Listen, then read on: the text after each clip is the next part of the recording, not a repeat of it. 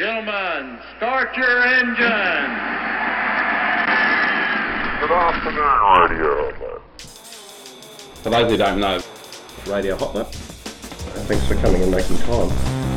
It's on everybody's mind. For those who don't know, there's a big shebang. Sorry about that. Diabolical technical goodies. Radio Hotlet. Hotlet. Oh, cheers, boys. Cheers. Cheers. Good afternoon, Radio. That's a lovely top you've got on. Not that I'm after you. You'd have to get in line, and it's a long queue, Is it and you'd be very low on the totem pole. I'll give you the drum. the drum? What? Any particular kind of drum? A Castrol drum, perhaps? Drum cigarettes. This is a It's non-smoking, barely registering. non-smoking show. You'll be fine. You'll find that we use extremely interesting technology post-processing for not editing, but bringing the levels of audio to the suitable quality that the viewers enjoy. Isn't that right, Fogwar? That is right. Hardy well. As we sit here on the bucolic banks of the Yarra River in Richmond, Victoria. Look, the last- Welcome to my abode, my humble abode. The last time I heard the word bucolic, there was a plague involved. That's bubonic. Well, You that do means have trouble with your words, don't you?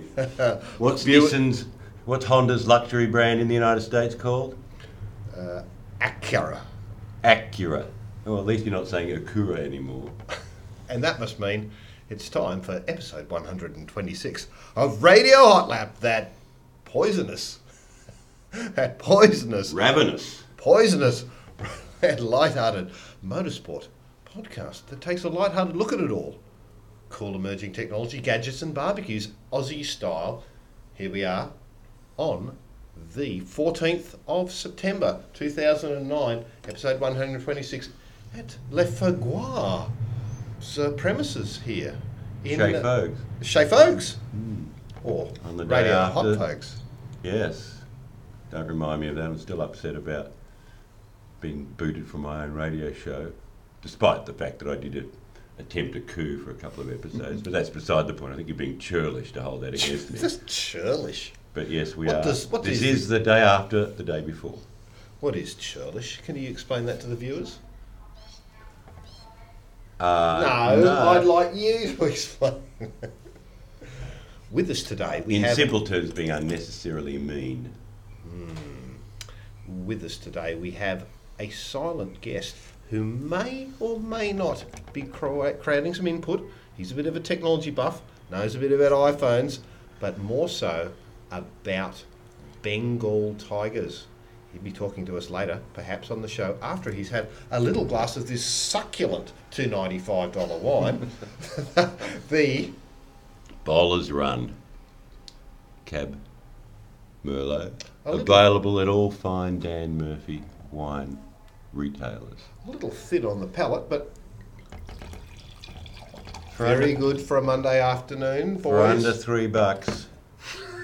Cannot complain. Could be dishwater for $3. Cheers. Cheers, gentlemen. Thank you. So we have an actual tech guru in our midst. We do. In fact, he'd be very techie. And perhaps, you know, with the motorsport events of the weekend pretty much behind us, and most people are a little bit up to speed, the Monza Formula One Grand Prix with a sudden change at the end, and the Phillip Island LNH 500, a sudden change at the end, and dare I say, going very much outside my comfort zone, but I'll only say it once because I was forced to watch it, a very sudden change between Collingwood and the Crows on Saturday night, which is actually quite exciting, that we have a technology person here who doesn't want to get your dander up about Telstra. He does. He will. Looking And he forward to is. that. Maybe we should start on it.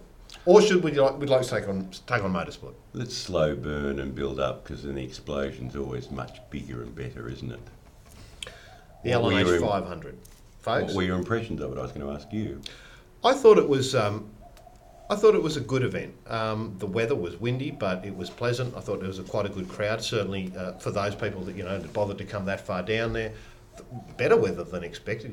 Brought more jackets than I really needed to, and it was very, very pleasant. The rain held off. It was an excellent race at the front of the field between Will Davison and Garth Tander versus Jamie Whincup and Craig Lowndes, with an unexpected end on the very, very last lap. Who would have thought it? The crowd, they would. If anyone who left early, well, it's a great advertisement for saying, well, don't leave till the very last lap. It was an extraordinarily unexpected finish. Craig Lowndes had the race, well, not shot to pieces, but heading for almost certain victory, and then a few laps to go, he suddenly starts slowing, and Tander, with whom Craig had been sort of trading the lead in their last stint, started closing in on him, and probably 2/3 the way around the last lap, the very final lap, Tander snuck past Lowndes, who it turns out his car was crippled by a delaminating right front tyre. So once again HRT pulled the iron out of the fire at Phillip Island, as they did last year, and scored a surprise victory at the expense of Team Vodafone. Last year it was Jamie Whincup who miscued and threw away the race, gave it to the Holden Racing team. This time it was, Craig didn't throw it away, but it was on his watch that they lost it. So it was an amazing finish. To actually, if you watched it and followed it, it was an amazing race, because it was basically a 500 kilometre sprint between the two heavyweights of V8 supercars, the Team Vodafone Hogster, driven by Lowndes and Whincup, and the HRT Commodore, the number 2 lead car, driven by Tander and Will Davison, and they just slogged it out, ran, HRT chased Team Vodafone all the way until, right at the very end, it all turned upside down. So it's certainly bodes well for the Bathurst 1000, where, of course, Lowndes and Whincup are going for a record 4th straight Bathurst 1000 crown in a row. But I think it's going to be really tough for them this time. The competition gets stronger and stronger and stronger. Ford Performance Racing backed up that duo with a 3rd place of Steve Richards and Mark Winterbottom. Steve Richards not really performing probably as good as he could have been. No surprise, he seems to have dropped off the pace a little bit there. A good comeback for the team. In fact, they've been turning it around since Queensland Raceway, and they were solid, particularly in the preliminaries, and got the pole position for the race, and ran a solid, fast finishing 3rd, but maybe a bit of a harsh call, but I think really they would have been in the thick of it had Richo done a stronger stint initially. Once Winterbottom got in the car, they went on a charge. So a lot of questions about Steve Richards' future at Ford Performance Racing. He's staying there next year. It's the final year of his contract. Beyond that, it's heavily up for debate. But, Richo, by his own admission this year, is having probably the worst year of his, certainly V8 supercar career. And, no one needs to tell him that he needs to lift his game. Coming in, I think, just outside the top 10 was the sprint gas pairing of Greg Murphy and Mark Scaife, who made his return to V8 Supercar Racing just for the 2 Enduros. And in fact, it's a long time but a short time for the viewers. If they were to rewind a year ago, it was Mark Scaife who actually won the event alongside Garth Tander. So it's people these days almost go, oh well, who is Mark Scaife? Well, he showed that he had quite good strength, and I think probably a pretty good result for the Sprint Gas team. A solid result, nothing to write home about. I mean, for 2 drivers of the calibre of Greg Murphy and Mark Scaife, even though Scaife's hasn't raced competitively, hasn't raced for 9 months, it's a solid result, but nothing to rave about. They really need to lift their game at Bathurst, and in all likelihood they will. They're both experts up at Mount Panorama, but if they'd snuck into the top 10, maybe into the top 6, that would have been very impressive. This one, it's what you'd expect, and we should expect a lot more progress at Mount Panorama. But, it's not easy for Scaife to come back in after he's been out of the oven of competition for a relatively long time, and given all the other things he's got going on in his life at the moment. I mean, he is the busiest man in motorsport, certainly in V8 supercars, with all the different hats he's wearing, between TV and independent directorship of V8 Supercars and chairing the committee on the car of the future, and you know, who knows, I think he probably takes out the trash up at V8 Supercars headquarters each night, you know, for all I know. Is that right? He's just a bit... Well, he would, after coming out of the exaggerating. oven, they'd hardly be grilling him, would they? I'm exaggerating, but I he's mean, a very busy boy. He's not half-baked. No. But, no, solid result is how I would describe it. Other interesting players in the top 10? Jim Beam Racing were very solid, not spectacular, but, you know, Courtney and Steve Johnson came home in 4th, and they were followed home by the second car, which basically was anchored by Warren Luff and ably abetted by Jonathan Webb. And that was, in fact, 5th for them is a very impressive job for a couple of irregulars. Jonathan Webb competes in the Fujitsu series, in fact he's leading that. But Warren Luff, who spends most of his time doing stunt driving and driving instruction and all sorts of things, for him to step back in. All sorts of things. I noticed he had his collar up quite a lot, chatting up thin blonde women who were sitting on crates drinking Jim Beam. Not that they were in the pit area. And presumably wearing his balaclava this time too. Absolutely. But that was a strong result. So if you look down the order of finishes, there were some quite impressive performances throughout by some of the lesser rated combinations. And there were some disappointments, you know, among some people who you'd expect to do better. The Kellys did okay. Their car had good pace It on did. the Saturday race. They got compromised in the second race on Saturday by when Rick was driving in the B driver race. Somehow managed to dislodge the ballast from under the car, and they had to come in for a pit stop to rectify that. So because the grid positions on Sunday were decided by the aggregate result of the A and B driver Well, in races, fact, we they should were really in the go pack. back and have a bit of a talk about the complexity of the simplification of racing this weekend for the viewers, because the fans were expecting, you know, like a standard 500 kilometre race followed by a 1,000 kilometre race at Bathurst. But this year, folks, I believe they decided to do it a little bit differently. Not only were there an A, B and C practice session on the Friday, which didn't really specify who was in the car, it was then decided that they would have an A and B driver practice session on the Saturday morning, followed by an A and B qualifying session.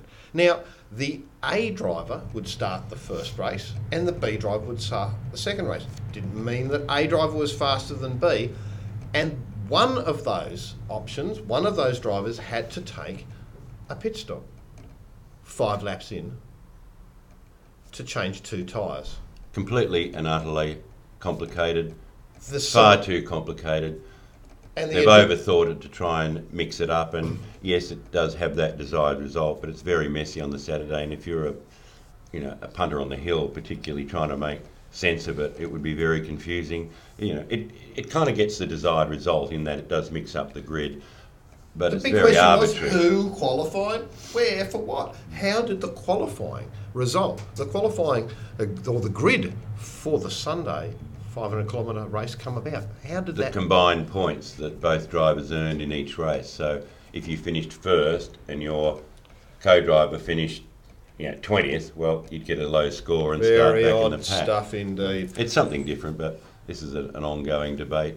Do you think that the viewers, those in the area nearby of the racetrack, which have access to excellent Telstra Big Pond connections, would be able to enjoy grid position information on their newly provided iPhones, the iPhones that can work in all nations with the same SIM card?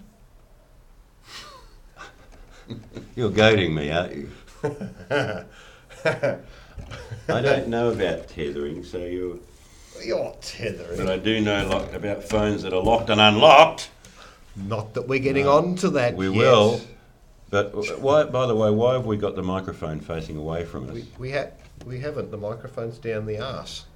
Oh, it is down there, sorry. Okay, you've got that green thing wrapped around it and can't tell one end from the other. Like to say, folks, we should quickly talk about our international pairing, I suppose, Alan Simonson and James Thompson, the twice British touring car and once world touring car champion, got together. I think that they did have there was a bit of an A and B car there, despite what Roland had said, led to believe that there were some irregularities in the way that the cars were set up, perhaps for testing purposes on the Saturday, that might have helped the teams on the Sunday. And of course, with running ethanol fuel now, there were longer fuel stops. More fuel stops. More fuel stops. That's Yes, what they were. 3 instead Also of 2. longer. The same will be at Bathurst. They'll probably make, 7 to 8 stops at Bathurst this Which year equates to more trouble. because the ethanol, while it doesn't really cost horsepower, it is not as you don't get as much. You get poorer consumption out of a litre of ethanol compared with E85, compared with 100% petrol. So, yeah, Alan and James, again, in the circumstances, again, a decent result. It was compromised. You're probably right, their car didn't have the sheer pace of the lead team Vodafone car, but we'll never know unless the team come out and tell us. A stop-go penalty for stop-go. Well, Alan Simonson was a bit of a naughty boy. He got a stop-go penalty for... Or was it drive-through?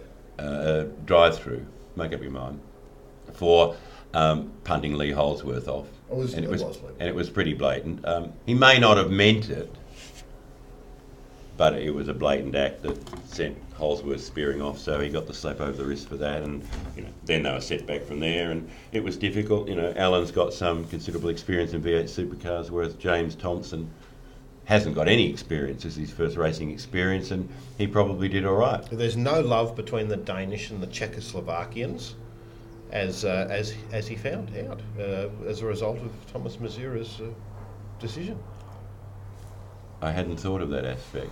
Bringing Europeans. Yes. Ethnic tensions. There's, I must say, folks... We could go on. I mean, Ben Collins in the second Daniels Racing Commodore, again, a solid result, but didn't, set the world on fire. When are you going to get the stigma out of your dogma? Look, I want to divert a little bit because you've already got yourself into all sorts of trouble over that in the last 48 hours or so. But great article last week remembering Frank Gardner. Thank you. Welcome. But folks, what you haven't addressed, and I would urge you to, as we chatted last night, as I helped you get over your little weekend cold before you had a lemon lip sip or whatever you have before you went to bed and had a good night. I said you're trivialising something that was very serious. You're fine. You do need to track down who is the recipient of the Terry. We're by the river, viewers. Rowing's going on, training for some sort of rowing. Yes, and that's in fact Frank Gardner going by, because that's what I say. There he is. He's not really gone, because that bloke was wearing a Terry Toweling hat, and that's what we need to find. Where is that Terry Toweling hat, and will it be going to George Fury? That's an interesting point. However, I think George Fury, as I recall, had his own stock of Terry Toweling hats. A bus line driver. A school bus driver up in Talmalmo on the Murray in southern New South Wales. A large bus line, I believe. Well, not when I was there a long time ago. I remember as a young reporter going up to do a feature on George Fury when he was hot in rallying and then touring cars and the Nissan Bluebird Turbos. Yes, he was a Nissan driver all the way through. And I was very excited by the fact that I was told that, up in Talmalmo he was the local school bus driver. And being a young, impressionable young bloke, I thought my vision of a school bus was one of those big yellow Rios that, they use in the United States. Partridge Family style. This would be a good photo opportunity. Imagine how crestfallen I was when I got there and said, "Okay, George, well, let's go and do some photos in your school bus." And he wheels out a Datsun Irvan. A Datsun Irvan? A Datsun Irvan. It wasn't even Nissan then. So he was sponsored to be a bus driver? Well, he was a Datsun driver back then. So, yes, that was a funny story. But yes, he used to like his Terry Toweling hat. But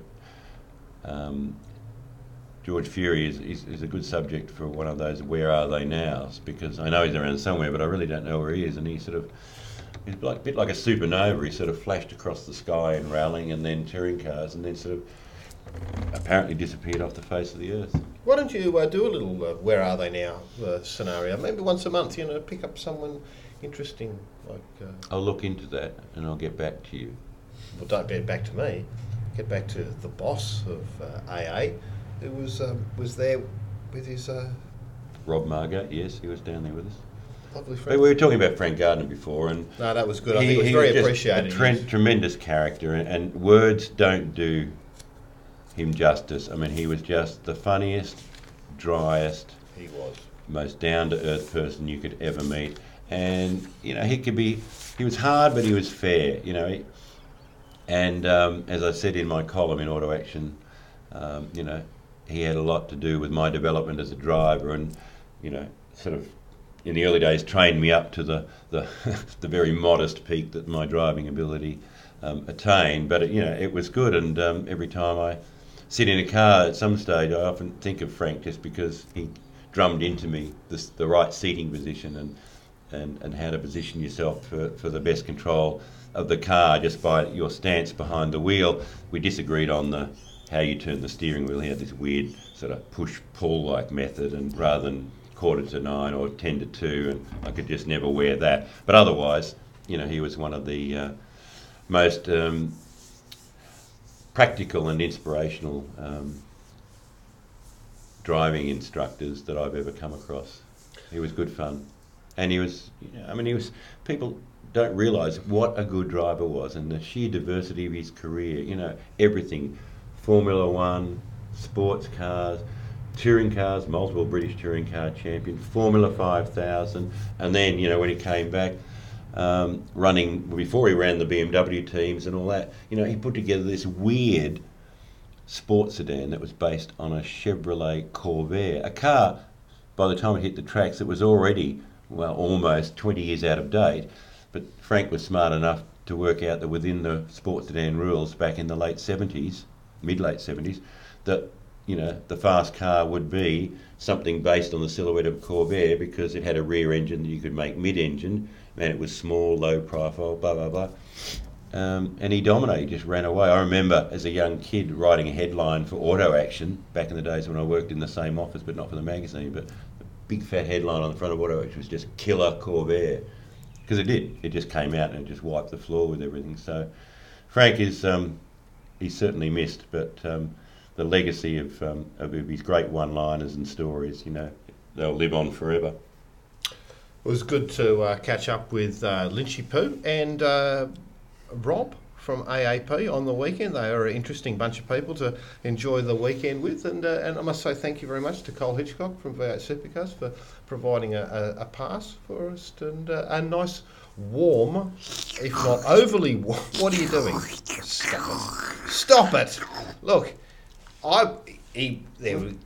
He was going to be sacked. What colour is your tongue? Look at it. Oh.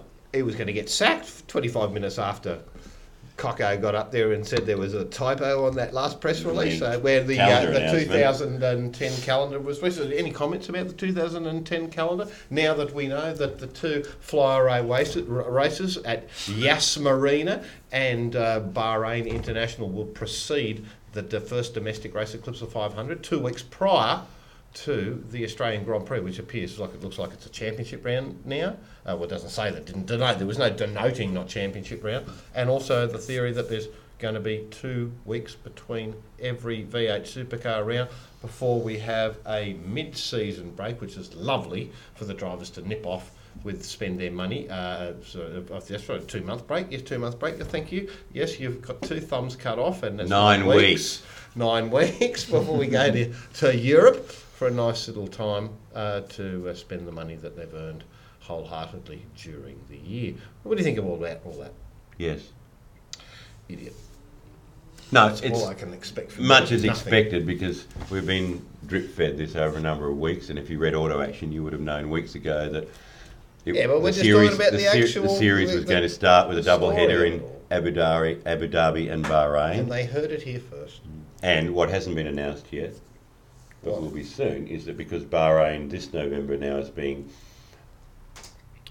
dropped because they're going Evaporated. back in February, its replacement will be a I understand, a 2-day meeting back at Phillip Island, Back to the island with the over warm air conditioning. November 7 and 8. But good steak Practice. sandwiches. Practice, yes. Practice and qualifying on the Saturday, 2 V8 races on the Sunday, no support races, but all the proceeds from the meeting will go to a charity, a worthy cause, and V8 Supercars can afford to do that because those good folk at Bahrain International Circuit, they honoured their sanction fee, so they're paying for the V8s to go to Bahrain even if they're not this year, and then we'll pay them again in February. So the coffers are nice and full, so V8s can hold the race, the return visit to Phillip Island, fund it, and any proceeds that are generated will go to a charity. They're thinking along the lines of Jane McGrath Cancer Charity or the Victorian Bushfire Charity. So something like that. So they're putting something back. In the short term, it appears that there's been some money sent down to the on-track paddock foodie outlet there, because I had the best steak sandwich, and I'm going to throw over to our technology specialist Matty because he knows a lot about steak sandwiches and about the makeup of a steak sandwich, because as you know they have to be cut diagonally. What makes up a great steak sandwich, Matt? Well, John, I'm just enjoying my mild Merlot here down on the Yarra. I don't know, I'd say a perfect steak sandwich is all in the consumption, you know? It's about the company and the perfect layering of that. But what shouldn't go into it? I mean, if you're having a white shirt, should they give you beetroot? It's all in the hand-holding of the sandwich. But it's the taste, folks. He has a I was mellifluous promised. voice, doesn't he? Who? Now listen, Oh, no, I can't say it again. Mellifluous. we were promised a barbecue, and here I am on the balcony waiting for that perfect barbecue. Where is it, John? Well, it will be coming presently before we a small helicopter will be coming to take us and whisking us away to faraway lands. I think he actually meant barbecue sauce. Ah, I see. Lovely. Well, I am enjoying Yes, the but you Merlot. enjoyed your steak sandwich thoroughly Thick at the Phillip steaks, Island Cafe. no gristle, excellent salty onions. Yeah. And cheese, but not too. No beetroot. Not that I mind beetroot, but it can come a cropper with you, and also poison your hands, and then it gets all over everybody else. It's just all troublesome stuff, and it gets a bit soggy. So I would give it a huge thumbs up, and we'd only talk, Fogwar, on the way down about how the food quality at Australian racetracks were just so substandard compared to Europe. Oh, very much so. It's disgusting what people have to tolerate at, well, probably at most sports events, but certainly some of the V8 events at permanent tracks. The Phillip Island catering down there in the cafe just outside the paddock, you said was exceptional, and I think it must be, but that's more to do with the I don't Lynn like Fox, who 850, happy with own that. Phillip Island, who've spent millions and millions of dollars upgrading that track and improving the facilities, and that apparently, from your experience, is just one very good example of how they're trying to win over the punters by giving them good quality food, at least if they get into the paddock area. So Chips more were power to hot. them. Chips were hot. Yeah. Beers were handed over without the ka-ching taken off. Although I only had one afternoon, and but that was the way it should have been done. And a nice place to sit. People coming out cleaning the tables. Yep. A little bit of a band playing and some green plants wouldn't go astray. But I thought that was fair. What are you laughing about? Just the visualisation, thanks, John.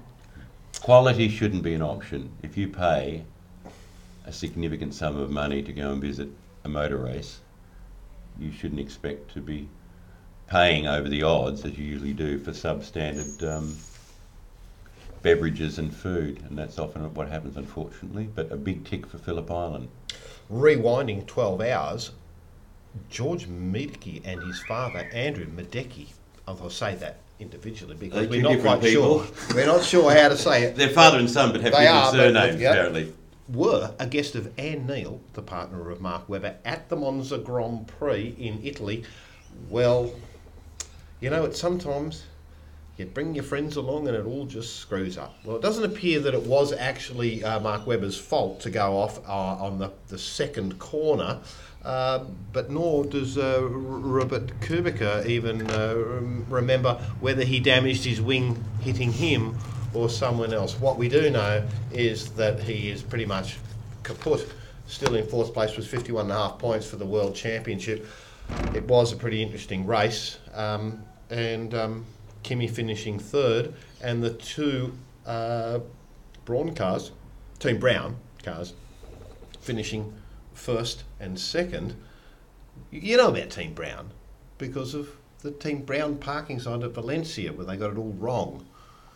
Anyway, you'll have to go back to episode 124 to read. Apparently, I will have to. All about that. How could I have missed that? Rubens Barrichello winning his second Grand Prix in 3 races with Button in second. Now that's compressing the championship lead down to about 16 points. 14 points. Okay, and unbelievably so on the very, very last half of the lap. In fact, Les Mo won, not Les Beau, won the corner after the second chicane. I saw, what's his name? Lewis Hamilton pick up a few little rocks on the outside and then a big hit. Said he was pushing very, very hard. He threw it away. He did He indeed. threw it away. He had it all hanging out. Every bit of him was all over the shop, and he was chasing hard. And it was a very impressive effort, and it underlined just how good Lewis Hamilton is. And I'm not sure why people are surprised when he does so well sometimes, but he overdid it. The headline from Monza was that the Brauns are back. It was a warm day, which previously had been their Achilles heel. They weren't able to perform in warm conditions, but they did this time, and so the World Championship battle continues with Barrichello closing in on his teammate Jenson Button. Vettel, he only just managed to sneak into the points, so he's still in contention, but effectively it is a race between the two Braun teammates to the end of the season. And as you pointed out earlier, because he got knocked out on the first lap, Mark Webber is effectively, unless something really bizarre happens, is out of the race, which is a shame. But I don't know. If you don't qualify strongly and you get caught in the pack, you're always vulnerable to something going wrong. So.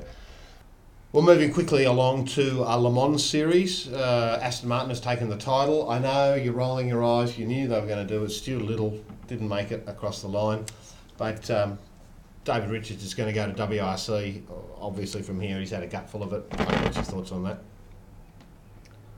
You've stolen the words out of my mouth, haven't you? No, I had a long chat with DR last week, and the bottom line of it all is that they're not going to go back to Le Mans next year because he's just not happy that the changes to the engine regulations have achieved true parity between the diesel and the petrol-powered cars, and there's no hope of of Aston Martin winning Le Mans with a petrol-powered car under the current framework that they're proposing for next year. So effectively, they're out. But what they're going to do is develop the car and look at the new engine regulations coming in 2011. Which, as we speak, are proposed to being for much smaller turbo-powered engines, but diesels and petrol that will be, essentially will be equal in their performance potential. So it's bad news that Aston Martin are not going to go back to Le Mans next year as it stands, but there's a very strong likelihood that they will be back in 2011. In the meantime, ProDrive is not going to go forward with its plan to go into Formula One, even though there may be an extra entry available if BMW Sauber is not resurrected, but David Richards has basically just given up on it and doesn't think it's viable. What he's concentrating on now is getting back into the World Rally Championship, because he says that he has at least 3 manufacturers that are interested in partnering ProDrive in the World Rally Championship. So ProDrive, which pulled out this year because Subaru withdrew its support, has already basically designed a generic World Rally car and a new engine to go with a new formula to be introduced in 2011. I think it's a 1.6 litre turbo. They've basically designed a car that can be adapted to whatever manufacturer they end up aligning with, and their plan is to come back to World Rallying in 2011. That's really good news for the World Rally Championship, because they're desperate for manufacturers. New Formula 3 champion. We'll come back to that. Did we mention that Aston Martin clinched the Le Mans series Yes, we at did. Silverstone. We did. With our good friend Stuart Even though Hall. Orica won the race with And our- Ollie Panis at the helm there. And Our good GT friend Stuart Hall was in the Aston Martin that's driving our string. good friend Stuart Little. Hall, and was there. And also the GT2 title went to Mark Lieb and Raymond Lietz in the Porsche. So Porsche trounced Ferrari in the GT2 title. The GT1 title was taken by, I've no idea, but interestingly, as a one-off race, Gigawave entered their GT1 car that Alan had driven last year in the FIA GT with Peter Cox and Darren Turner, I think, and took the GT2 title. Aston Martin DB09. Correct. Which also was the end of that GT1 as in those current specifications, but the car being grandfathered in will be now available to run in 2010. In the World GT Championship. World yes. GT2 Being Championship. grandfathered, Something right. doesn't happen between now and then. Well, I tell you, that harkens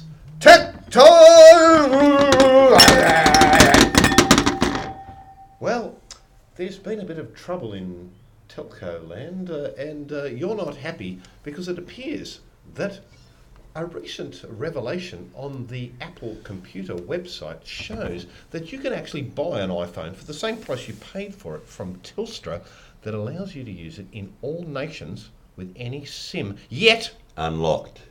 For which I have to pay $150 to have my iPhone 3G unlocked to be able to use it overseas with my overseas SIM cards that I use when I'm travelling. even my though you blood got is an boiling. unlocked Yes, phone. I would- So it's an unlocked phone.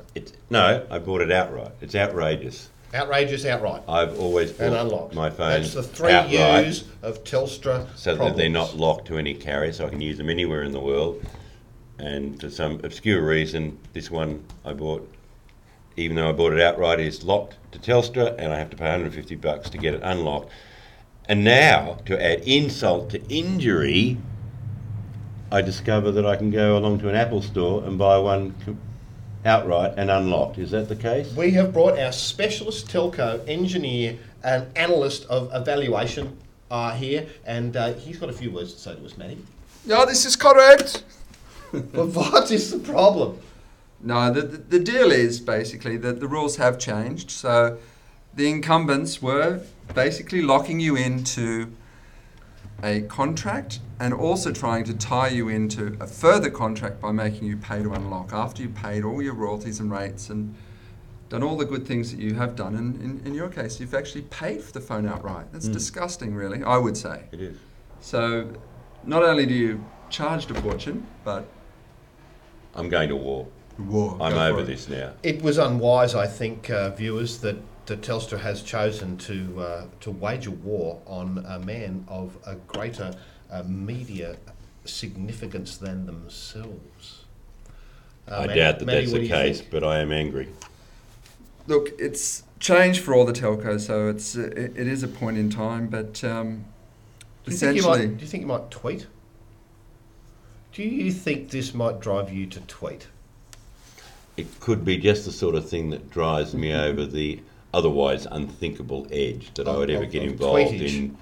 in tweeting or Facebooking or any of that. I just think it's unfair. If you buy the phone outright, you've paid for that privilege. You know, otherwise, Well, I that's just a would've- Telstra, Otherwise, aren't I they? would have. Well, the other carriers were doing it initially as well. You know, if I paid, you know, an upfront, a 2-year plan, and part of that was the phone comes free as part of that plan, and I lock myself in for 2-year contract or something. That's fair dues.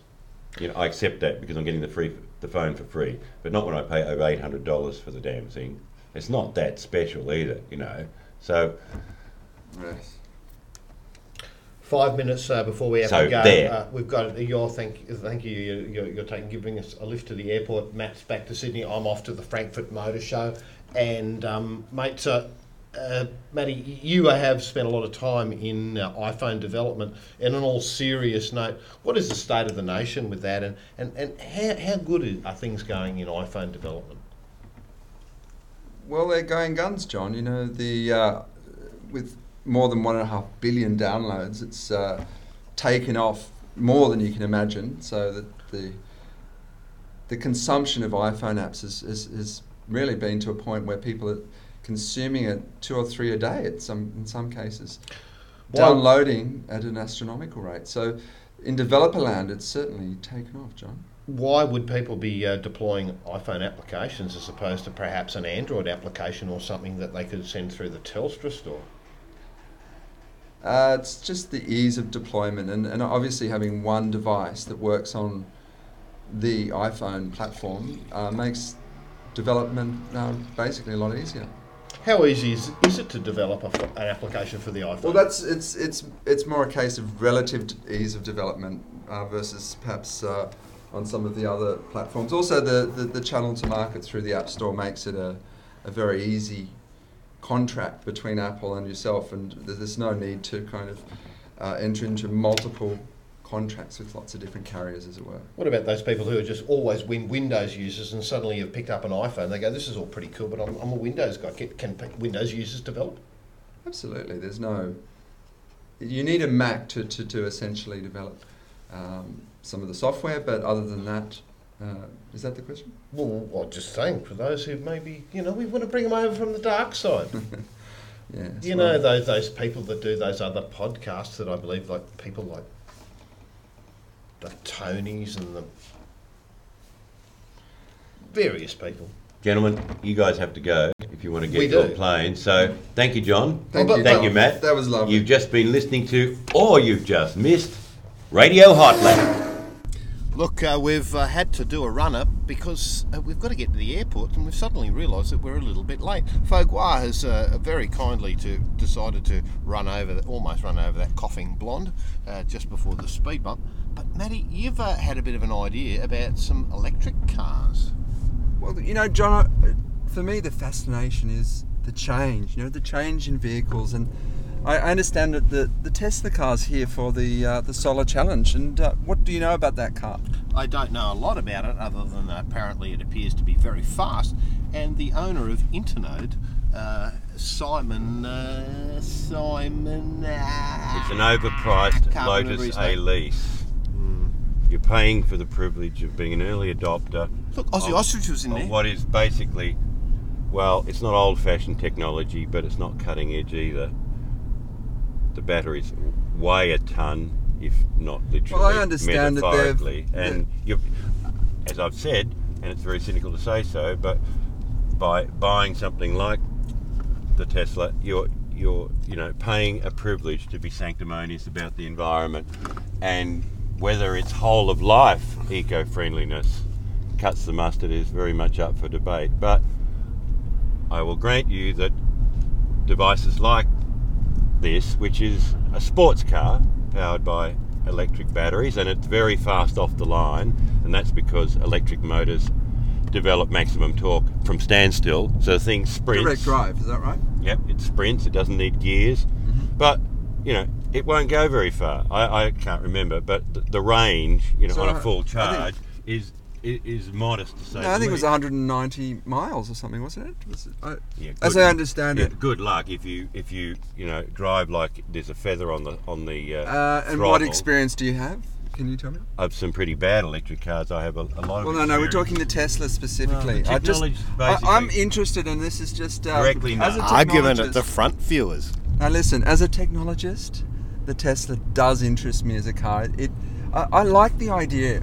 I know the sound of a car is innate to the experience that we believe. A car should sound, but the Tesla is quiet. The start of a Prius is quiet. Which is a problem in itself. It is because indeed, animals it and is pedestrians indeed. can't hear them. So the number of people and animals who get bowled over by them is But there's a lot of noise in our disproportionately life, so why not peace and quiet on the high. We roads? get used to it. Look, I don't think we need to have him on the show again. I really don't. I mean, look, they actually, to dilute this argument, I watched the last episode of, it seems, of many in the Isle of Man TT, and then they showed the race of electric bikes. And you know what I heard? Nothing. Not even the sound of that blinker. Whirring and whizzing. Kill me now. If that's the future of motorsport, I'd rather stick pins in my eyes, honestly. Well, that could be. Motorsport without noise, to my generation, okay, I can understand that, what's the latest? Gen Ys? No, we're past that. Are we? What are we now? Z's or Z's. Really? Anyway, kids. We're naughties. We're Yeah, naughties. kids, for kids it might be an entirely different thing, and they may think that, cars racing around a racetrack powered by alternative sources of energy is a good thing, and the fact that they sound like overgrown slot cars whizzing around the place might turn them on. I'm completely open to that idea, but Well, that's an interesting. a generational change. Let me just bump in here. Motorsport is a separate topic, but let me just say, in Japan, the Japanese kids, they don't want to drive vehicles. Do you know why? Because they think they're big, smelly, disgusting, petrol guzzling things, and in fact, the car manufacturers there have a real challenge to sell cars to the Japanese kids. They're driving their parents' cars, or they're taking the train. So there you go. You have a generation change within Japan, and primarily within Tokyo, where the kids today won't buy cars.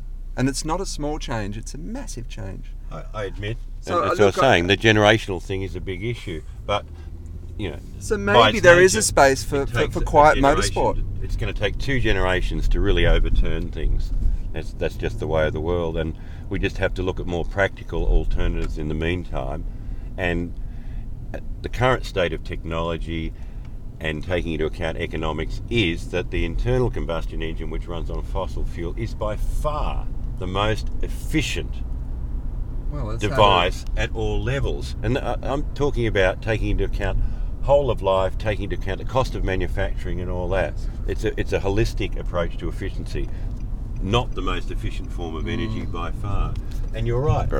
I would like to see motorsport turn its attention very seriously to developing these alternative Let me ask energy about the sources. solar challenge, and I understand that the solar challenge now, they're opening it up. Is that right, John? That this new solar challenge will have hybrid cars and all sorts of things. So tell me a little bit about that. At least they're opening up the opportunity and the potential to test other types of cars across good. our great expanse. That's good.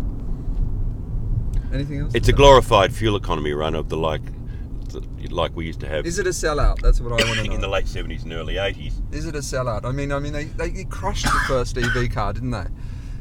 Yes. I mean, they literally crushed it. That's a long, sad story in itself, the subject of a movie, but Can we make it a short story? A 1-minute story? it wasn't viable at the time, and GM scrapped the program for what they Well, that's thought what- at the time were the commercially official line. commercially valid reasons. Look, a car company like General Motors, anyone, if they thought they could make money out of electric vehicles, if they thought they could make money out of rubber band powered vehicles, they would. There's no grand conspiracy plan between the car companies and the oil companies, to keep this whole system going until we actually run out of fossil fuels. So There why may is it a have been- technology company that's actually brought the Tesla? Why isn't it one of these big incumbents that's brought an electric vehicle to? You work in technology, you know how it starts.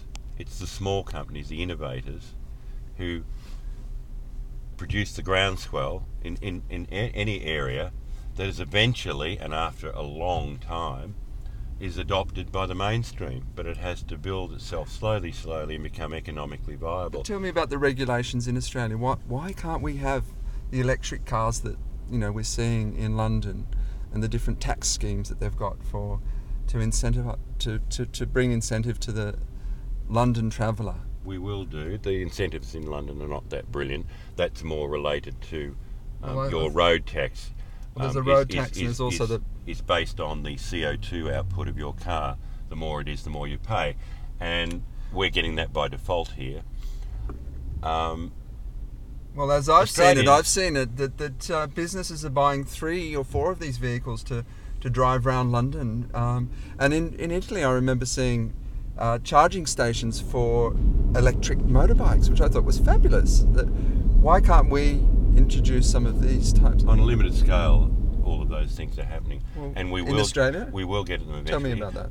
No, we're not getting them here because it's simply scale. We're not big enough. You know, you're talking about No. cities It's the about size regulation. of London, and eventually these things will be introduced to Australia. Australians will be able to buy a Holden badge version of the Chevrolet Volt that's coming out in 2012, but you'll pay for the privilege. That's probably going to retail here for about $60,000 for a car that's of the comfort and size of something that you would buy for under 30 grand easily now. Since we're talking about hybrid technology, what's going on in Europe with hydrogen technology? Not a lot. BMW is developing conventional engines powered by hydrogen, but hydrogen seems to have hit a bit of a brick wall at the moment in terms of, hydrogen's supposed to be the most abundant element in the world. Conversion process, as I understand it. But converting it into a usable, practical fuel is very complicated and very expensive. In a car, it has to be stored at high pressure to be liquefied. All these are technological problems that all alternative energy sources face and will eventually be solved. But traditionally, they don't get solved until the world reaches a crisis point. Until we're really running out of oil. Excuse me. We're pushed to the wall. Attention! There is a lane closed in the tunnel, and that looks like that we're going to be in the poo-poo for getting to airport poo-poo. So should we make a? It might be close, but I think you can do it. We'll see how it goes. Okay. Why would there be a lane closed in the tunnel? Some stuff up as usual in the Burnley Tunnel. Nothing unusual when it's not on fire. It's running slow. So now we're heading, folks, into the tunnel, basically bypassing pretty much around the MCG in Melbourne, Australia. Is this normal traffic on a weekday, or is this just unpleasantness? It's not entirely normal. It's usually a bit slow at this time of night, but not crawling the way it is.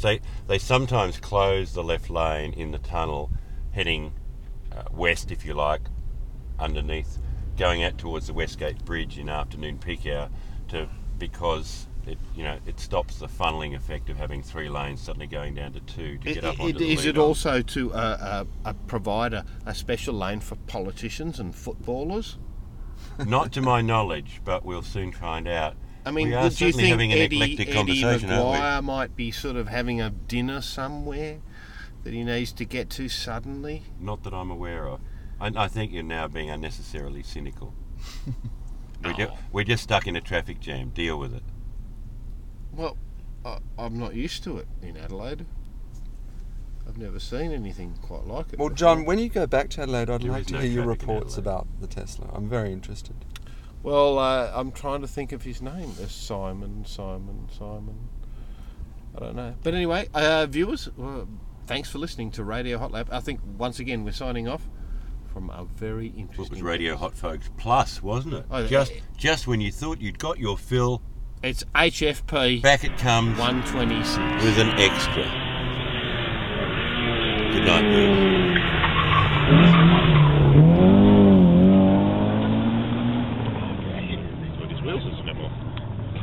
No, we should have.